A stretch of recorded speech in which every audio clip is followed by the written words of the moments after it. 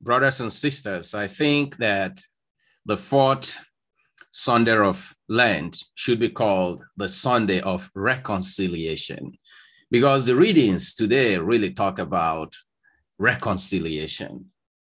St. Paul says to us in the second reading, we are ambassadors of Christ. Is as if God is telling us, be reconciled to God. And I will add, be reconciled to one another.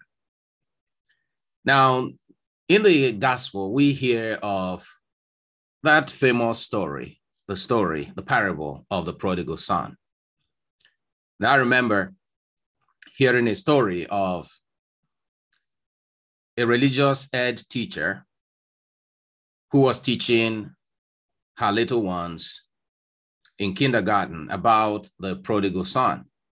And at the end, he asked the little ones, who do you think suffered in this story of the prodigal son?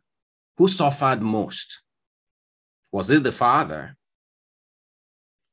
who lost his son, or the son that went away, the prodigal son, and then came back, or the one that stayed at home? Well, one of the kids had a different idea. So she raises her hand, and so the teacher said to her, who do you think suffered most in this parable? And she said, I think it's the fatted calf that was killed. He did nothing, and they killed him. Now, as funny as this story might be, the truth is that in every family feud, everyone suffers. And I want to think of this parable within the context of our families. According to the American Family Survey, 64% of issues in the families today arise from money. But there are other issues in the family. So think of your own family, like the family in this story. Your family, this particular one, was torn apart by division. A child, a son, not even the first son, the second son says, give me a share of the property that belongs to me. Asking your father in this tradition to give you your own estate is like wishing him dead. He didn't want to have a part in the family anymore. That shows that this family was a disunited family. And when he wanted to go, his brother did not dissuade him. Maybe he's been a troublesome, a quarrelsome brother, and the elder brother was just happy to see his back. The father also did not restrain him. And you ask, where was the mother? Perhaps this is a broken family. She's walked away from the family. Or she was too sad to even be part of this kind of conversation, having been exhausted by so many challenges, issues, and contestation in that family. So every family during this Lent must think about the health of your family life, your relationship. Gradually, in our world today, we are losing our families. And so many factors are contributing to this, too numerous for me to mention here. But Lent is a time for us to think about our families. Are there members of your family with whom you're not talking, that you don't like, that you don't love, or that you even hate? Are there things that happened in your family in the past that you're carrying to the present? I have a friend who was sick in the hospital, and he told me his most painful reality, even as he was fighting for his life, is that his children are no longer talking to him.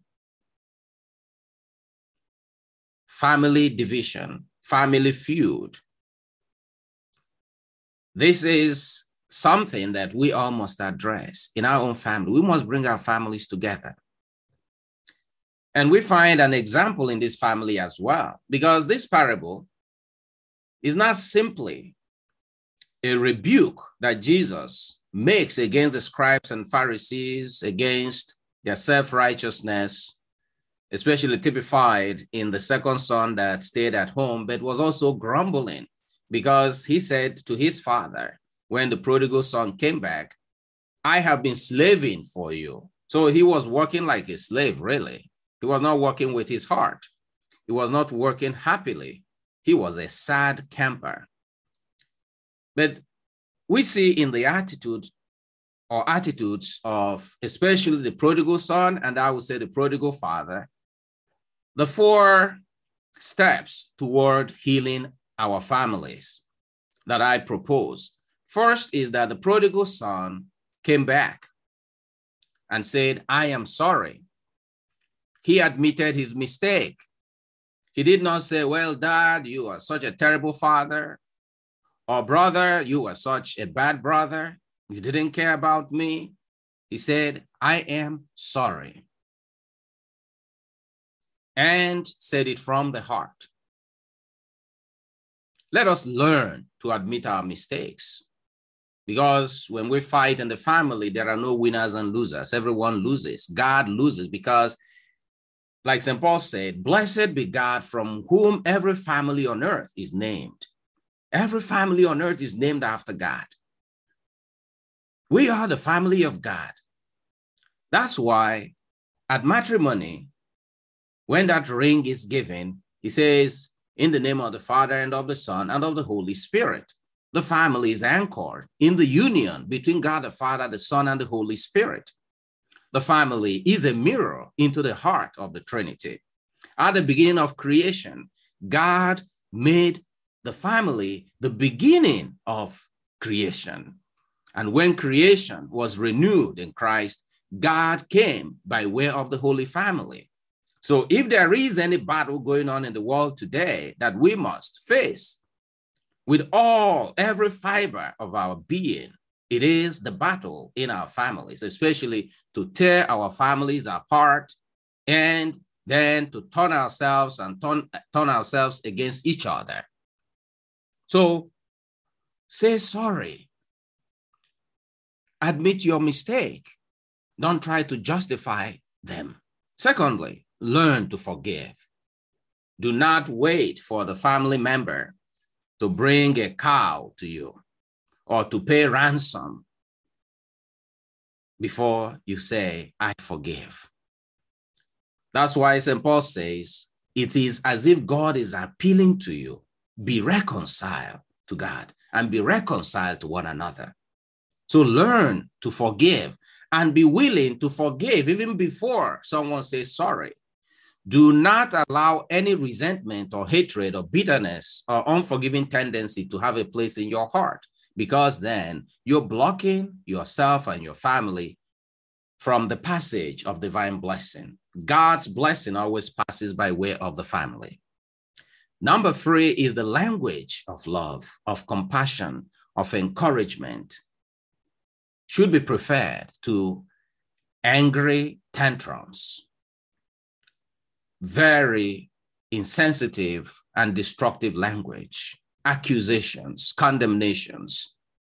We must mind our words and speak only the words of affirmation, the words of encouragement, the words of peace, and the words of forgiveness in our family. Finally, just like in the first reading, our families, we must learn to celebrate. The first reading, the people of Israel, after their peril, after their ordeals, they celebrated. We must learn to celebrate each and every one of us in the family. Celebrate little victories. Celebrate birthdays. Celebrate small accomplishments. Celebration is what life is all about. The family is a center of divine celebration because through the family, God has decided to give to humanity a miniature cosmos of what the world would look like. In a world that is torn apart by hatred, by division, by violence, by despair, may our families, and I ask you, my brother and my sister, listening to me, make your family a center of divine love, where peace, love, friendship, forgiveness will reign supreme. I think that is the message of the prodigal son, this parable to us, that conversion of heart is needed in our relationship with God, but above all, in our relationship with one another, more so in our families. And above all, that like God, each and every one of us must learn to look out for each other. The prodigal father, if you like, was standing waiting for the son to come home. God is waiting for us. There are many people in your families waiting for you to come back. But do not wait. Go out and be the one that will make peace in your family. Let us heal this world, this beautiful world that God has given us. And may God give us the grace to love, to forgive, to speak the language of love, and to celebrate each other every day.